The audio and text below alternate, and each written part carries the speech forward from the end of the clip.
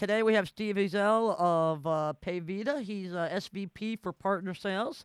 Welcome to the Merchant Sales Podcast, Steve. Well, hello there. How are you? I'm Just doing great. How about you? drying out over here in Sonoma County. Yes. Well, We got 5.66 inches of rain in 24 hours. oh my Whoa, gosh. yikes. That's what we get here in Maryland. You guys don't Yeah, usually see, get that's that much not rain in a California. year, do you? Pretty much. Yeah. Well, and of course this is not burn season. You could have used this a few months ago, I bet. Yeah, really. Absolutely. Well, Steve, thank you so much for taking the time to be part of our podcast. I was hoping maybe for folks who don't know you, for our listeners, maybe provide a little bit of background on your career in merchant sales and what you're up to now. What led you to Okay. Payvita and Well- so forth. Well, believe it or not, I didn't intend to be in the payments business. I intended Few of us did. to be an actor. Ah, I intended to be an actor. When I was very young, I started a small business, a printing business that I ran for 5 years and built it up to the point where somebody could buy it for me. And I had some money that I could, to take some time off. And so I did. I went to New York and I studied acting at the American Academy of Dramatic Arts. And I lived in New York for a while and did the whole acting thing, and came back to LA and did the whole acting thing, and just decided it wasn't for me. I mean, I didn't make it rich and famous, of course. But the fact of the matter is that I just realized it was a very vain and concept. Being an actor, you're constantly focused on yourself because you are your instrument. You are what you're selling. right. So you have to be. You have to be focused on yourself. And it's exhausting. It really is. It's exhausting to focus on yourself that much. I bet. 24/7. And so I just decided that, I was going to do something else. And I had a choice. When I got out back from New York, I married my wife, and I decided to pick a career because I wasn't going to do the acting thing anymore. So didn't want to go back into the printing business. My brother had been selling merchant services for a company called Peachtree Bank Card, which some may or may not be aware of. Sure. And I had another friend, a good friend of mine, who was going to teach me the mortgage business. Well, my brother was making more money in merchant processing business than my buddy was making in the mortgage business, believe it or not. So I decided that I was going to go learn merchant services, bank card. So me and my brother, for a couple of years, we were partners. We would go out and we would do a tag team sales approach for selling terminals and printers and leases and check guarantee and all that fun stuff. And I remember selling Zon Oh yes, Junior the XL, Zon which Junior. It didn't even have the ability to capture the transaction. All it could do was tell you basically whether there was money in the account or not, or whether it was it was a live account. Right. But it saved tons of money or time and effort from the bulletins that you had to have. Exactly. Saved you time and energy from having to make the phone call to the authorization center, which with the customer standing there waiting to find out what's going on. Mm-hmm. In a store, that's really a nightmare. And so the magic box was the Zon Junior. I mean, I used to sell that thing without a printer for $99 a month for 48 months. Jeez. Nice. Some I good didn't know lease, any some good better. lease funding I on thought that. I thought everybody did that. Yeah, right. Oh yeah, that was worth a lot of money for me back in those days, and I made very good money, as you can imagine. And I learned the business, and it wasn't long before Peachtree Bank Card morphed into Cherry Payment Systems and got sued because they were very dishonest about what they did. They sold their book of business to an investment firm, and then turned around and sent messages to, each and every one of their customers saying we're going to lower your rate if you come back to us. Wow. I bet So, the investment firm loved that. Oh, that was just, they were jolly. Absolutely. I bet. Completely enamored of that decision. Yes. And so, I left there and I went to work for another bank card company, American Bank Card, which was Sam Bookbinder. Mm-hmm. And then I went to work for Chuck Versloff over at Card Services, Right. and I managed an office in Southern California, and I just started working up my ranks, and I worked for a couple different a couple different larger ISOs like Nova and before it was Elevon, and I worked for just a couple of them, just basically, but mostly just managing sales offices. And then I went to work for a company in LA called PayPoint, which PayPoint was a very interesting story in the sense that PayPoint could have owned the debit marketplace Mm-hmm. because they had the relationships in California and the West Coast. They were the only debit network in America at the time. Back in the day when debit networks were coming into play, the reason why PayPoint played such a huge role on the West Coast is because of the fact that they were owned by Atlantic Richfield, which is Arco. Right. And Arco, back in 1983, they got rid of their credit card. They decided, every other gas station took credit cards, but they said, we're not going to take credit cards anymore. Right. I remember We're that. going to get rid of our credit card. We're going to take cash only. And so they started to investigate the concept of using debit cards at the point of sale. Mm-hmm. And so what they did was they created their own network, made their own, back office deals with processors and with banks and with grocery store associations and whatnot, Uh-huh. and developed this network that at the point of sale at Arco gas stations, you could use your debit card. Right. I remember. And so everybody and their mother wanted to get on board, grocery stores and, everybody that was doing, something to do with retail. Because wanted debit was PayPoint, and almost they loved unheard of in PayPoint. those days, right? I mean, my recollection in was. the 80s, nobody was doing debit at the point of sale. No. Right. No. And this was like 1995 Mm-hmm. when, so in the 90s they were building up this network, and they had this very, robust network for taking debit cards. And in the West Coast, it was done by, Albertsons grocery stores. It was done Right. by, a lot of big C stores and whatnot. Mm-hmm. They were taking debit cards at the point of sale, and nobody else in the country was doing it. There was a consortium of banks in Chicago that were starting to do it. Right. I remember that. That was Steve But- Cole's network, right? That's correct. Right. That's correct. And so once that happened and everything started to spread on the East Coast, and PayPoint, they were run by a very large corporation. That was their problem. Yes. Once they kind of spun themselves off, but they still were run by the Grandmaster Corporation, Mm-hmm. and that stinted their growth. They really could have owned the debit marketplace if they would have just let it go, because everybody loved PayPoint. It was a very reliable network. Yes. Wow. It worked. It was recognizable for most people, and it could have been something special, but they just kind of it's still going. I mean, PayPoint, but it's not what it used to be by any stretch of the imagination. Huh. So Wow. I left there, and then just kind of I landed at an interesting place called PC Charge, which is Go Software, and Go Software Right. was the first software to do e-commerce on your computer. You could control your own e-commerce on the I computer. sold a few So, PC Charge I was accounts myself. I remember that. yeah, I was the first official salesperson for, Really? and That's I was cool. in charge of sales for Go Software. I was hired by Bill Pittman, who created Go Software. Right. All right. I remember Bill. And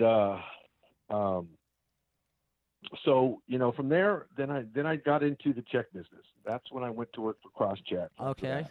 Which is, I think, I remember that. Paul Green. Mm-hmm.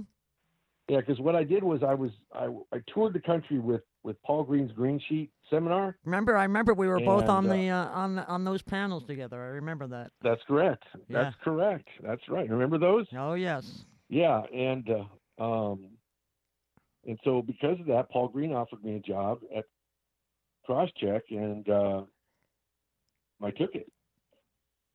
So I thought that I'd be there for 183 years because Paul Green was like a mentor to me, Mm-hmm. Mm-hmm. or he was a mentor to me, and then he decided to retire. Right. And when he decided to retire, things changed Yeah. Yeah. a It lot. changed so a lot there. yeah, it really did. so I just moved on, and I landed at a company called eFunds. Oh yes, I remember. eFunds, When it was still part of Deluxe. eFunds. Well, it was. Yeah. Deluxe Data changed they bought this little company in Tustin called eFunds. Right, I remember. Okay. And when they bought the company, they changed their name. Deluxe Data changed their name to eFunds. Right. And everything, was Deluxe Data. They still own the scan negative file. They still owned, a lot of relationships. I mean, they were one of the biggest processors in the country that nobody ever heard of. Right. I remember them. And, and so they went public, which was nice because I had founders stock, and, so I jumped into the company before they went public, and it was nice. I cashed out, and then they closed down the retail division, which Right. is where I was. I was in the retail division. Right. They just closed it down. And that's when I went to work for Secure Payment Systems. Okay. Secure Payment Systems. I was there for 14 years, and that company was doing about $100,000 a year when I got there. Lynn didn't even know I was going to pay me.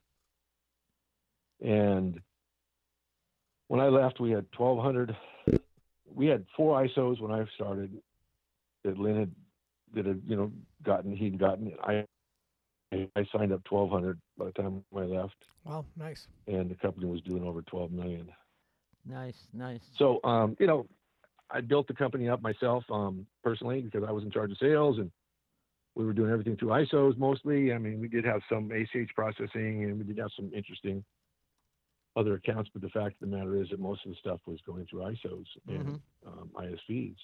So, but from there I went over to DAS, Diversified Acquiring Solutions, and got back into selling credit card processing to ISOs and to agents and whatnot, using my, what I had developed with pretty substantial,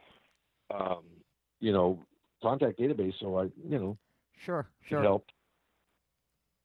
But DAS had its fair share of hiccups getting to where they were, and the owner had some, hard times and whatnot, and so I was supposed to put them back on the map, but there wasn't enough for us to compete with the North American bank cards of the world. The big behemoths, the Shift4, Harbor Touch, the Cayennes, all those big kind of guys that were offering the moon and the stars for. I mean, they were buying merchant accounts is what they're doing. They still are, and the return on investment is about 18 months most of the time on those guys, and you got to put up 18 months worth of revenue before you get, start seeing anything. your payback. Right. Sure. Right. So, so it's about that time that I tried a startup company called Maven's Tech, which did that for 4 months. It was just fun. They had a great restaurant app that bypassed a lot of red tape and bureaucracy, so that you could basically just order your food online, and if you were signed up with a certain restaurant, boom, they could just deliver it. And that was before DoorDash and before, but Grubhub was there. But the fact is it was a pretty streamlined process. But they made one serious flaw, and that was they didn't get certified on all the major POS software in the country. Yeah, that could be a problem. Yeah, it was, nobody, larger restaurants didn't want to do their, their ordering in the back, with the kitchen and stuff like that. They wanted a special place for it. So, they wanted it to be tracked by their software that they paid, a lot of money for. So, sure. Yeah, so it didn't work out. And so that's when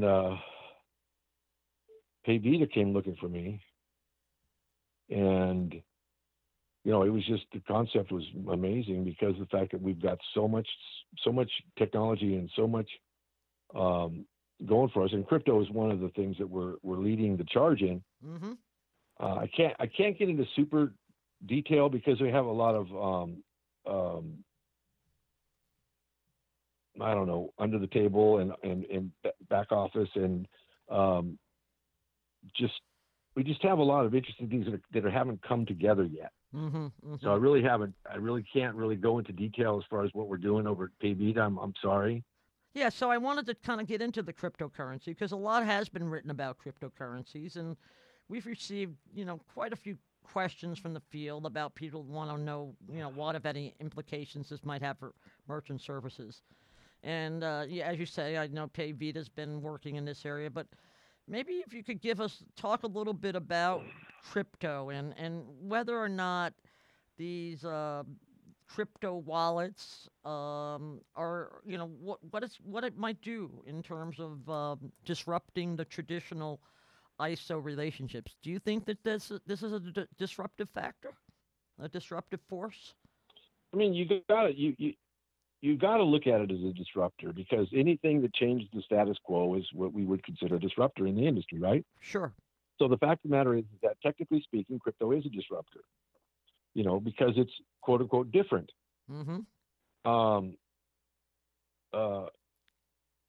It's a different form of currency. It's a digital currency that doesn't, emulate anything that we've been, introduced to, over the last 50, 100 years. It's completely different. It's digitized currency. There's you can't hold it in your hands, but at least the credit card, you can hold it in your hand. You can stick it in the, in the EMV slots. You can pull it out. You can slide it if you want to. You can feel it. You can put it back in your wallet. You cut it in half if you have to, right? Right. Right. But the fact is we can still hold it in our hands, and it just seems like that's such an important part of our existence, is that we have to be able to have some level of control. And I think the cryptocurrency, it goes beyond that. But cryptocurrency, like I explained it before, it's a lot like cash. It's one entity offering a transaction to another entity, and it's real-time gross settlement. It's convenient. It makes it easier for cross-border settling. It makes it easier for geographic advantages and whatnot. But the fact of the matter is, it's misunderstood. That is the biggest problem. It's misunderstood. And it's also very, it's tied to computers that are vulnerable. Right. And since it's vulnerable, more vulnerable than any other, currency, it's volatile. Right. And since it's volatile, it makes it very difficult to put your finger on it and to hold still. I mean, when you pay $1 for something, you expect maybe some,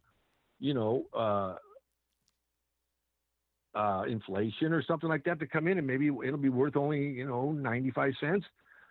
But when you buy $1 and it's worth 3 cents after that, right, you kind of go, wait a minute, I don't think I want to do this for very long. Right. Yeah, exactly. But the fact of the matter is, it keeps marching on. It keeps marching on, and people are starting to embrace the concept because of the advantages. So what it does offer a number of advantages. Yeah, what would you say some of those advantages are? And also, you could maybe touch on this, because it's something that I've often wondered. Where are the applications? I don't see using a cryptocurrency to buy a hot dog, right? I mean, would that be? I mean, are there specific merchant verticals where this has, more viable application? Do you think? Well, I think that most of the people that have adopted it are eccentric at best, as far as what they're willing to step outside the box. Right. That's really what's driven the marketplace in crypto, is that there's all these different people that are saying we can't continue to do things the same way that we did things in the 50s. And, although that's not completely true, we're still proving that many of the things that we did back in the 70s and 80s and 90s still working. Is still going on. Yeah, it's still going on. Right. So, I would say that, let me see. I have some notes here. Let me just find my notes as far as some numbers. I do have some advantages. Most of the time, it's got to do with the fact that it's an instantaneous transaction, what they call RTGS. Right, real-time gross settlement. Right. Gross settlement. Mm-hmm. Right. That's big, and you got to look at cross-border acquiring. You know, the fact of the matter is that when you are dealing with other countries, you have to deal with other, you know, Currency currencies. conversion, right? You know, and currency conversion is messy. Right. Right. Whereas crypto makes that go away. Mm-hmm. Mm-hmm. You know, you let the receiver deal with the issues associated with, you know, a dollar worth of crypto is a dollar worth of crypto everywhere in the world. Mm-hmm. Mm-hmm. And so, So, so to that, I mean, I could see so for international commerce. I mean, but that's not the only yeah, place it's being local. reused, right? No, it's not. You're right. It's still it's being used locally, but the fact of the matter is it's very small. The percentage of people that are actually embracing it on a retail level or anything like buying a pack of gum with your With your Bitcoin is Bitcoin probably wallet. not going to happen in the near future. Right. But the fact of the matter is, but there are large transactions, huge transactions. You know, people that are buying yachts and people that are buying, you know, ocean liners and people that are buying, you know, jet planes and things like that. Big transactions where it makes a lot of sense because they don't have, you know, the same barriers to moving the money from one place to another. So it's, you know, say somebody wants to go buy a plane in Brazil, Mm-hmm. you know, the currency is different, you know, but if they pay with Bitcoin, everybody understands what it's worth, Mm-hmm. Sure. you know, Sure. and, you know, and the transaction is very simple. You know, it's one person shaking the other person's hand. It's just like cash. I hand you $1, you give me $1 with the merchandise. Boom. Right. It's the same thing with Bitcoin. I hand you $1 with the Bitcoin. You give me $1 with the merchandise. I mean, it's a lot more complicated than cash. Don't Right. fool myself. I am not. But the fact of the matter is that it has a lot of the same qualities, Mm-hmm. you know, and really that's why it's got certain, you know, advantages. And I mean, one of them is the fact that it's, like I say, geographically it makes sense because the fact is that I don't have to worry about being, you know, at that location to take the transaction. I could be someplace else, True. True. you know, like I say, cross-border acquiring, you know, that's another huge issue because the fact is you got different levels of currency and different values of currency. Mm-hmm. Mm-hmm. But you know, most of the time, the people that are dealing with this are people that have money, Mm-hmm. and they're willing to experiment with something that makes sense to them. And that's the deal with crypto is that there's a lot of things that make sense about crypto as far as value that it offers to two individuals that want to do a transaction. I mean, even if you want to do like a Cash App or you want to do a Venmo or anything along those lines, you still have to go through a third party to make that transaction occur. Right. Right. Whereas with a crypto, it's Crypto, you do not. me to Steve, Steve to me, whatever. That's exactly right. So you know, I was just sharing with James a minute ago a chart that I had come across when I was doing some research for this that just really sort of blew my mind, but maybe what you're saying kind of applies to this. Annual Bitcoin transaction value in U.S. dollars last year exceeded U.S. dollars via Discover and PayPal. Is that because they tend to be for such large transactions? Yes, that's exactly right. Whereas the You PayPal, know, there's I, people. I go on PayPal, I'm buying something For $20 for or 20 $100 bucks or or 100 whatever. bucks, but I'm going on, I'm using Right. my Bitcoin to buy a Learjet. Right, and Okay. the fact of the matter is that with cryptocurrency, Mm-hmm. there's no accountability, Right. and that's one of the reasons why it's not being embraced in the United States is there's no accountability. Right. Sure. It's like, it's There's no paper trail. Right. There's no paper trail. right. No currency Just like transaction cash. reports. There's no paper trail. Right. Right. There's no. Yeah. Yeah. Every transaction, PayPal, it has to have some level of accountability. You know, Discover, they have a level of accountability. Right. Cryptocurrency, none. Okay. None. Okay. It's like cash. Interesting. Once that transaction occurs, it didn't happen.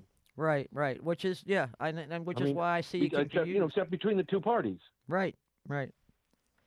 Okay. Well, So, you know, go ahead. it's got, you know, supernatural. It's got wide-ranging advantages. But like I say, coming down to the local level, the small mom and pop or the retail, that's going to take a while. That's Yeah. going to take a while. Yeah.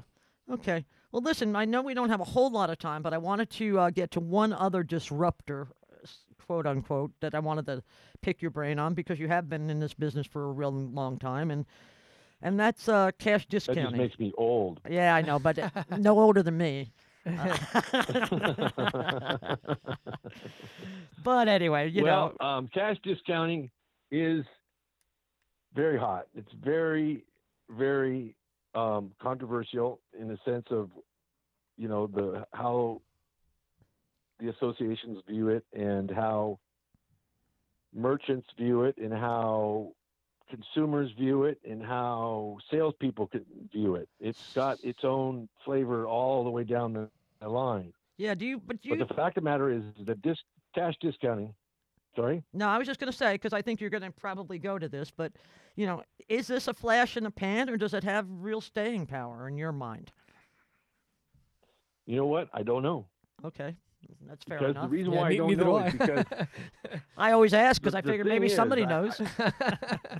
yeah, the problem is that it is controversial, but it serves a need that's very, very important, and that is it takes away the merchant's fees basically for Mhm. taking credit cards, which they've been clamoring to get rid of for a long time. Long time. Ever since they figured out that they've been overcharged by the by the banks and by the associations, Sure. they want that back. They want that money back. They don't want to pay it. They don't think they should pay it. It's a convenience that they're offering their consumers that they don't think that it's, they're not getting their money back, so to speak. They're not getting their value. Right. So it makes sense for merchants, but the problem is you always got to worry about the consumer, Mm-hmm. and I've always said this since I can remember, and that is never, ever underestimate the power of the consumer. Oh, sure. If the consumer will not accept this, Then it's not it going to won't fly. work. Yeah, it's just not going to fly. Nope. And an It will experience, not fly. and then we've talked about this a lot. I mean, experiences that people love getting a discount for something. So the idea that of a cash discount, say, versus a surcharge is, from the consumer's perspective, a little more palatable, wouldn't you say? That's correct. I mean, it's basically nomenclature. It's just basically, a word. Cash discounting, the way that it's being sold today, it really is surcharging, Mm-hmm. which doesn't necessarily have to be a bad thing, but it has a bad connotation. Right. And the thing is that if you want to do real cash discounting, and James knows this, you have to have a separate price for everything in your store for cash and for credit cards if you want to do pure, real cash discounting. Right. Yeah, Like that's the how gas it was stations. originally The intended. gas stations. What's that? I said how Yeah, it was. That's how it was that's what originally it- intended, right? Right. And that's what it is. That's what it is. They've changed the name, to make it more palatable than the concept of surcharging. But the Mhm. fact is that it is still surcharging. Right. Which, like I say, it doesn't necessarily have to. It's not illegal. Except it's illegal in like 5 states. right. But Right. still, 40. I can't remember now. It's 43 to 45 states. it's 45. legal. Yeah, 45. Mhm. 45. Okay, so it is 45. Okay, so you could still offer it. But the fact is that it seems much more easier to do when you just basically say that everything in the store is based on cash. If you want to pay with a credit card, it's an extra 4%. Right. And merchants are embracing that. The only misgiving they have is that what's it going to do to my consumer? My consumer going to vote with their feet and Right. walk away. Right.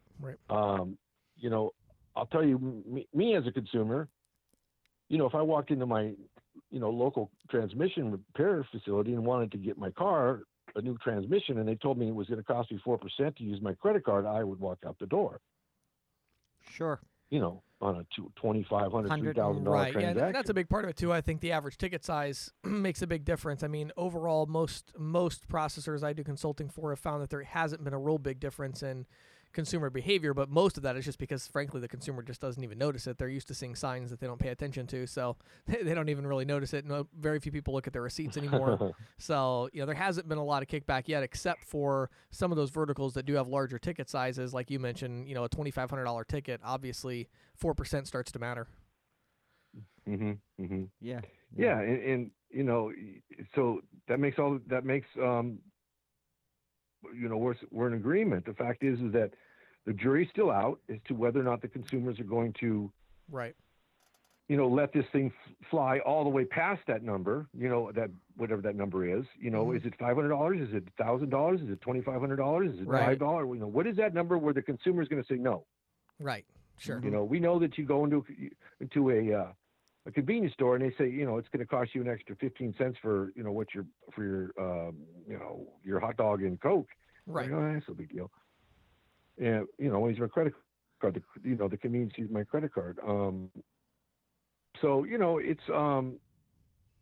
it's just a matter of more time.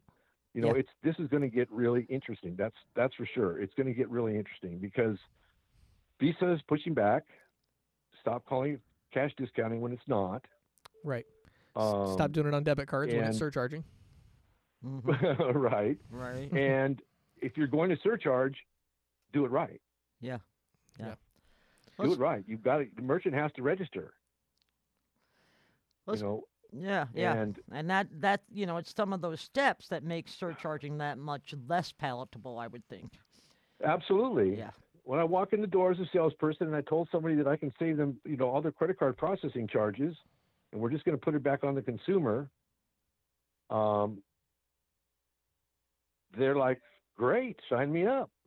This is awesome. But there are certain markets that are verticals where that doesn't automatically lend itself to being, attractive. And people say, well, what about my consumer? How are they going to react? I mean, I need every customer I have. Right. Sure. Yeah, If that's they walk always out the the door concern. because, right, that's always a concern, right? Yeah.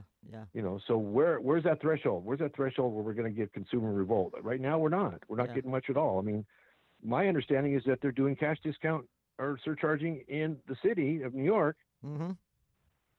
everywhere. Of course, also in the It's city everywhere. of New York, there's a lots of merchants that don't want to accept cash either.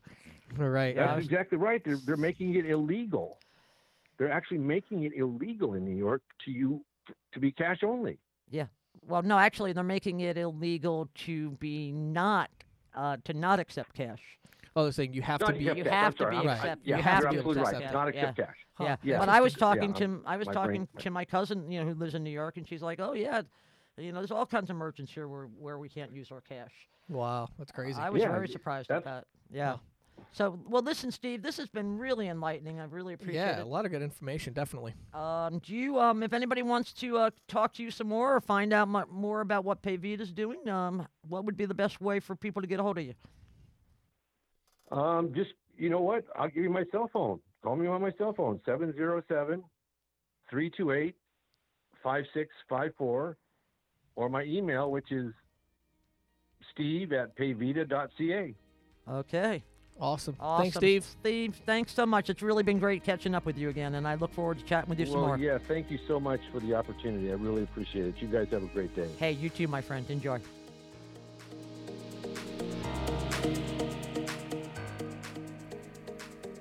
This is the Insider's Report with Patty Murphy, brought to you by Greensheet.com, a premier resource for the electronic payments industry.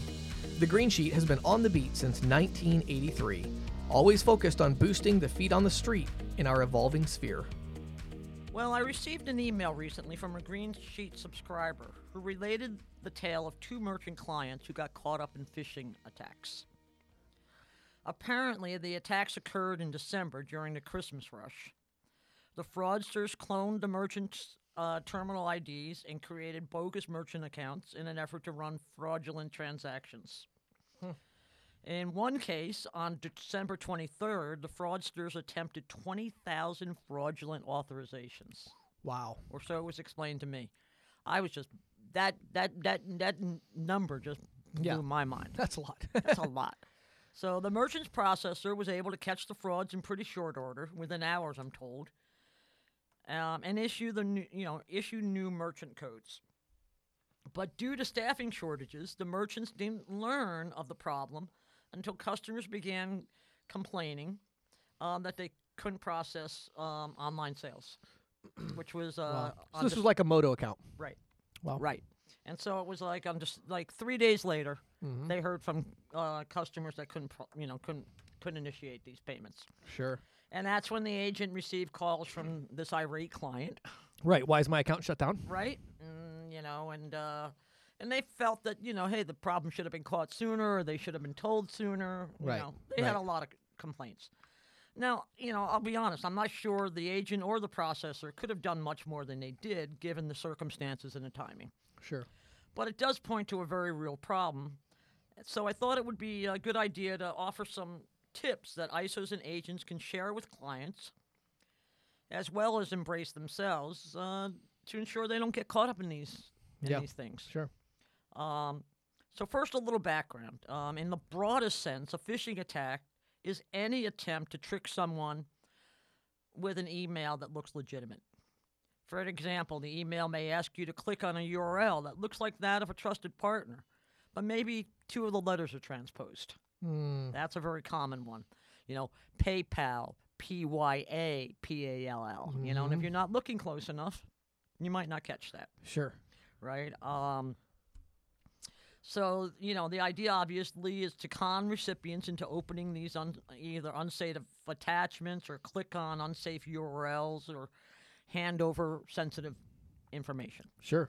The key to running a phishing scheme is to create a replica of a secure website that's good enough to fool most people. And then once you enter your username and password on the bogus site, the fraudsters can gain access Right. to all kinds Right. of stuff. A recent report by the enterprise security firm Proofpoint, they did this report that said that the file sharing service Dropbox is the top lure for phishing attacks, followed by lures from the electronic signature service DocuSign and those containing Microsoft Office attachments. Sure. Yep. Proofpoint also keeps tabs on phishing attacks by industry, and they found that in retailing, the most common attacks use DocuSign and Microsoft Excel lures. Ditto for real estate, business services, and the financial sector. Sure. So here's some recommended steps you can take and advise clients to take in order to avoid being caught by phishing attacks. I culled this list from several sources. It's probably not comprehensive, but these are all steps that individually or in concert can help protect businesses from taking the bait. Sure. Okay, one defensive strategy offered by Proofpoint is to buy up the internet domain names that can be mistaken for yours before fraudsters can start That's a good idea. doing that. I thought that was a really Yeah. great idea. Yeah. There also are advanced email security solutions in the market that can protect against these attacks, and email gateway solutions that prevent unsafe emails from reaching potential victims. I use one of these. I think it costs me maybe $99 a year. Okay. It's a great, Sure. It makes my, it makes me far less vulnerable. Yeah, of I course. find. Of course. So another tip: stay up to date with antivirus and anti-malware software. That's pretty much a no-brainer. Sure. And then another tip they gave that I came up with is train yourselves and your employees and your clients on spotting attacks. Sure. One exercise that was recommended by Proofpoint is to use phishing simulations and see who in the organization clicks on them. If you pair this with ongoing awareness trainings, these simulations can, or at least reduce the likelihood of being stung. Sure. Here are some ongoing training tips. Don't ever click on links and email messages from people or organizations you don't know. Of course. Avoid clicking on URLs in social media sites. Now, I have to admit, I sometimes make that mistake. And, Sure. And then I go, ooh, why did I do that, Yeah. Sometimes I'll hover over the thing to see if What it is. see what Yeah. it is, see if it looks legit. Sure. Always check web addresses. If a URL looks off kilter, then bolt. An example, like somebody, one of the sites I was looking at, an example they gave was PayPal.trickster.com. You know what? Using a subdomain. Yeah, subdomains probably not what you want to deal with. Right. And look for HTTP locks. Yeah. Okay. I'll tell you what, I have to point out on that one for our industry. Boy, oh boy, really, hopefully people are listening to that. I'm amazed at how many websites I go to. Where was that? I probably wouldn't say anyone here, but I was at a big processing company the other day, went to their website to log in, to put my password and username in, Right. right? Right. To an old like portfolio that I have there. Right. It was HTTP. It wasn't HTTPS. It wasn't even locked. Right. And I'm like, okay, you're going to send my email and password, over an unsecured connection Right. where anybody could just fish that right out. Yeah. Well, if I use that same, people are like, oh, I don't care if somebody accesses my residual portfolio. Well, are you using the same email and password for your bank account? Which most people do. Yeah. Right. So then that can become a Right. problem. And even if it doesn't, even if it isn't an HTTPS, a lot of the browsers, I think it's Chrome is the one I'm thinking of. There's no secure lock or something like that. They'll have a warning. Oh, absolutely. Warning. This, Yep. this does not look like a secure website. Right. If that happens, get out of there. Right. Right. Yeah, and again, if you're an agent and you're going to log into your portal and it's giving you that error, you might want to reach out to the support team and say, hey, can you let IT know that our website's not secured? It's like the easiest, like you talk about like security. I mean, this is like the easiest security step ever. Right. Implementing HTTPS is like, that's not difficult at all. And what it actually does is like when you click a link, what you're really doing is you're visiting a different URL pretty much, which is redirecting you. Right. Part of that URL is going to be your full password and username in a public URL that, if somebody could get that Easily information. Right. Whereas if it's HTTPS, what it does is it just encrypts it Right. for that brief, split second when you're going between pages. But in that brief section, a lot of things can happen. Oh, yeah. Yeah. And so yeah, if you get if there's a warning, definitely you wanna stay clear of that. Okay, another tip for organizations is, be careful about using third-party add-ons that connect to some of these popular business apps. Sure. Because they can be host to all kinds of threats, or they can misuse the data. There's all kinds of problems you can get into there. And finally, probably the biggest thing that I think would help a lot of people is use password managers. Typically when you, like you were explaining, if you're logging into your processor site or something like that, Right. It's gonna these password managers are gonna automatically populate your username and your password. Right. And if it doesn't automatically populate that, Mm-hmm. the site's probably a fraud. Yeah. So these are some tips. Like I said, they're probably not the be all and end all, but I Good think it would help practical a lot. advice, though. Yeah, some good practical And advice. I think it's just something people, even if they don't take those specific tips, it's like, this is something you should be thinking about. always thinking about. I because- think a lot of people, don't even realize that what happens. Like, a lot of times they'll click on a link and you're like, nothing happened when I clicked on that link. Immediately close your browser, shut your computer down and restart it. Yes. Yes. Okay? Because what happened a lot of times, if you click a link and nothing happens, something happened. What usually happened is they started a behind the scenes program in your web browser that is recording everything you type. Yes. Passwords, because again, you got to understand, if somebody has access to your browser, it doesn't matter how encrypted something is. Behind it, I can build a browser program right now. It would take me about 10 minutes, and I could record every keystroke that you did on my computer because you can record that. Computers have to know what button you clicked in order to do something with it. Right. And so it's not that hard to make a program like that if somebody gives you authorization and they download this tiny little program that takes like a half a second to download, and then all of a sudden they're recording everything and sending it to their server. Yeah. And that's how phishing really works most of the time. Yeah. Yeah. So good stuff, Patty. Good stuff to watch out for. Yeah. Thanks.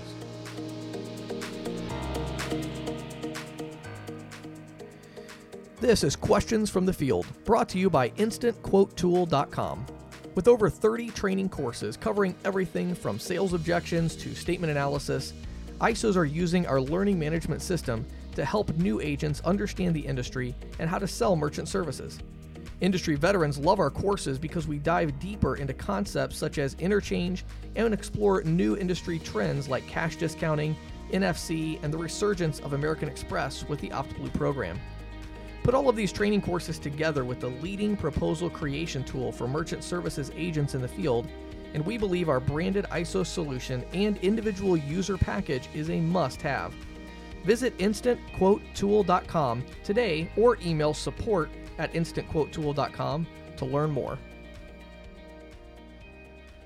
Should I still sell cash discounting? Well, Patty, we've had a very interesting few weeks here. Lots of really interesting interviews about cash discounting, surcharging, a lot of opinions flying around, a lot of things happening in the industry. Lots. Very hot topic.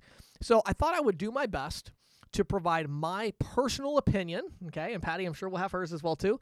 As an agent, I'm talking to agents and small ISOs now. Okay. Should you still sell cash discounting? Here is my advice about that, okay? I'm not going to specifically answer the question because it's a personal choice, but I'm going to talk about a few things that you should be aware of, okay?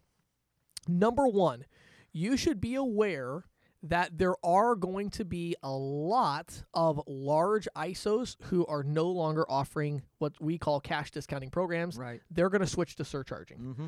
So the reason you need to be aware of that is you need to look up the chain a little bit. If you're a small ISO or an agent and you are selling for a company who sells for a company who boards their merchants with a company, Mm-hmm. when you get to the very top of that chain, you need to find out, does that company support cash discounting? Right. If they don't, then you can be sure that there's going to be a trickle effect, and eventually you won't be doing cash discounting either. Right. And you should also be aware that there are starting to become some negative side effects if you're not watching out. I'll mention this. I talked to an agent on the phone just very recently. He was selling for a company, which will remain nameless, that specifically sold cash discounting and only cash discounting Okay. over the phone. Oh, interesting. Okay. So this guy, young guy, had a big portfolio. Another company came and bought out this company, and the company that bought them out didn't support cash discounting. Ooh. They didn't have a surcharge program. So they basically called all of his merchants, had the team call all of his merchants. He left, the company, called all of his merchants and basically said, you were sold a scam, and so we have to switch you back to traditional processing today. Oh, man. So, of course, his phone's blowing up. Old Sure. customers, very upset, angry. He's like, look, it's not a scam. That's, Right. you know what I mean? So there's some very negative situations that come about from buyouts and things like that. So my advice and the advice I'm taking is, if you're going to continue selling cash discounting, you need to really be careful. You need to look around, look at the landscape, make sure you're not in a situation where it's about to get blown out of the water. Mm-hmm. Right? So that's the first thing. The second thing I would tell you is I definitely believe it is time to get educated about surcharging. Oh, yeah. I think you need to understand it because at the very least, you're going to have competitors who are calling what you're doing non-compliant. Mm-hmm. So they have their opinion. That's fine. I definitely can see their point. You know, Sure. it really, I mean, as far as Visa is concerned, it isn't compliant. Right. Right. That's what Visa said. But I it's mean, not a scam. It's not a scam. Absolutely not. And I still believe it's compliant with the Durbin Amendment, which Right. supersedes Visa's rules. Uh-huh.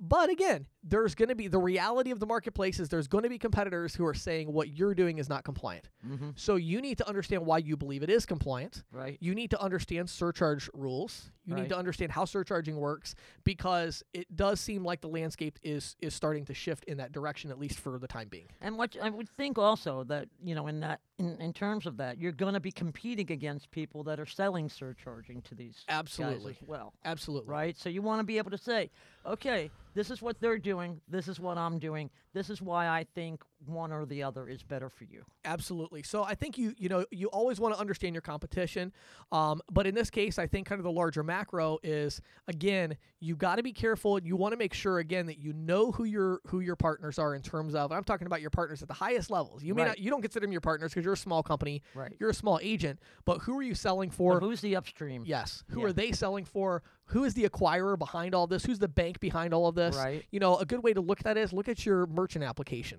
Mm-hmm. If you read your merchant application, usually it says Has the bank's name on it. It does. Yes. So look up that bank. Are they on record as being okay with cash discounting? Are they not? If they're not, it's going to trickle down to you. Now, again, it's we've had several interviews, and I mean, kind of the big takeaway is that This is going to be a weird gray area for like a long time. It's going to take at least a year for everything to shake out, if not It longer. is. And what's going to happen is, obviously, Visa, they're going to go after the bigger upstream fish, and they're going to slowly work their way down. You've got a small ISO, you're selling cash discounting, happy-go-lucky, that's great. You're like, Visa hasn't contacted me. Right. Well, of course not. They're not going to contact you. They're going to contact the company that, actually moves the money, and they're going to contact the bank, and the bank's going to reach out to the super ISO, and the super ISO is going to reach out to your ISO, and then your ISO is going to reach out to you, Right. and then you're going to have to tell all your sub-agents. So you've got to look upstream and figure out what's happening and try to get some data on this and find out what's going on. But you definitely, I think at the very least, though, you really need to be aware of what's happening. You need to understand surcharging and, just be kind of aware of that and make a conscious decision if you're going to do it, understand your competition, and then go full force. I'm all about it. It's great. It's a differentiator. Right. Cash discounting could be a great thing to sell, but you got to be careful. And it's like with anything. You can't just go out and sell it. You have to understand what you're selling and what you're competing against. Yep. So there you go. That's my my questions from the field today, and believe me, that's a question that I've gotten a lot of, Patty. That's a good one. So thanks, everybody. stuff. Have an awesome day. Thank you for listening to the Merchant Sales Podcast. Whether you are an industry veteran, processing executive, or just trying to learn about the payment space, we appreciate your time. The Merchant Sales Podcast is a joint production from Greensheet.com and ccsalespro.com. We hope you will tune in next week for more information and tips on building your merchant services business.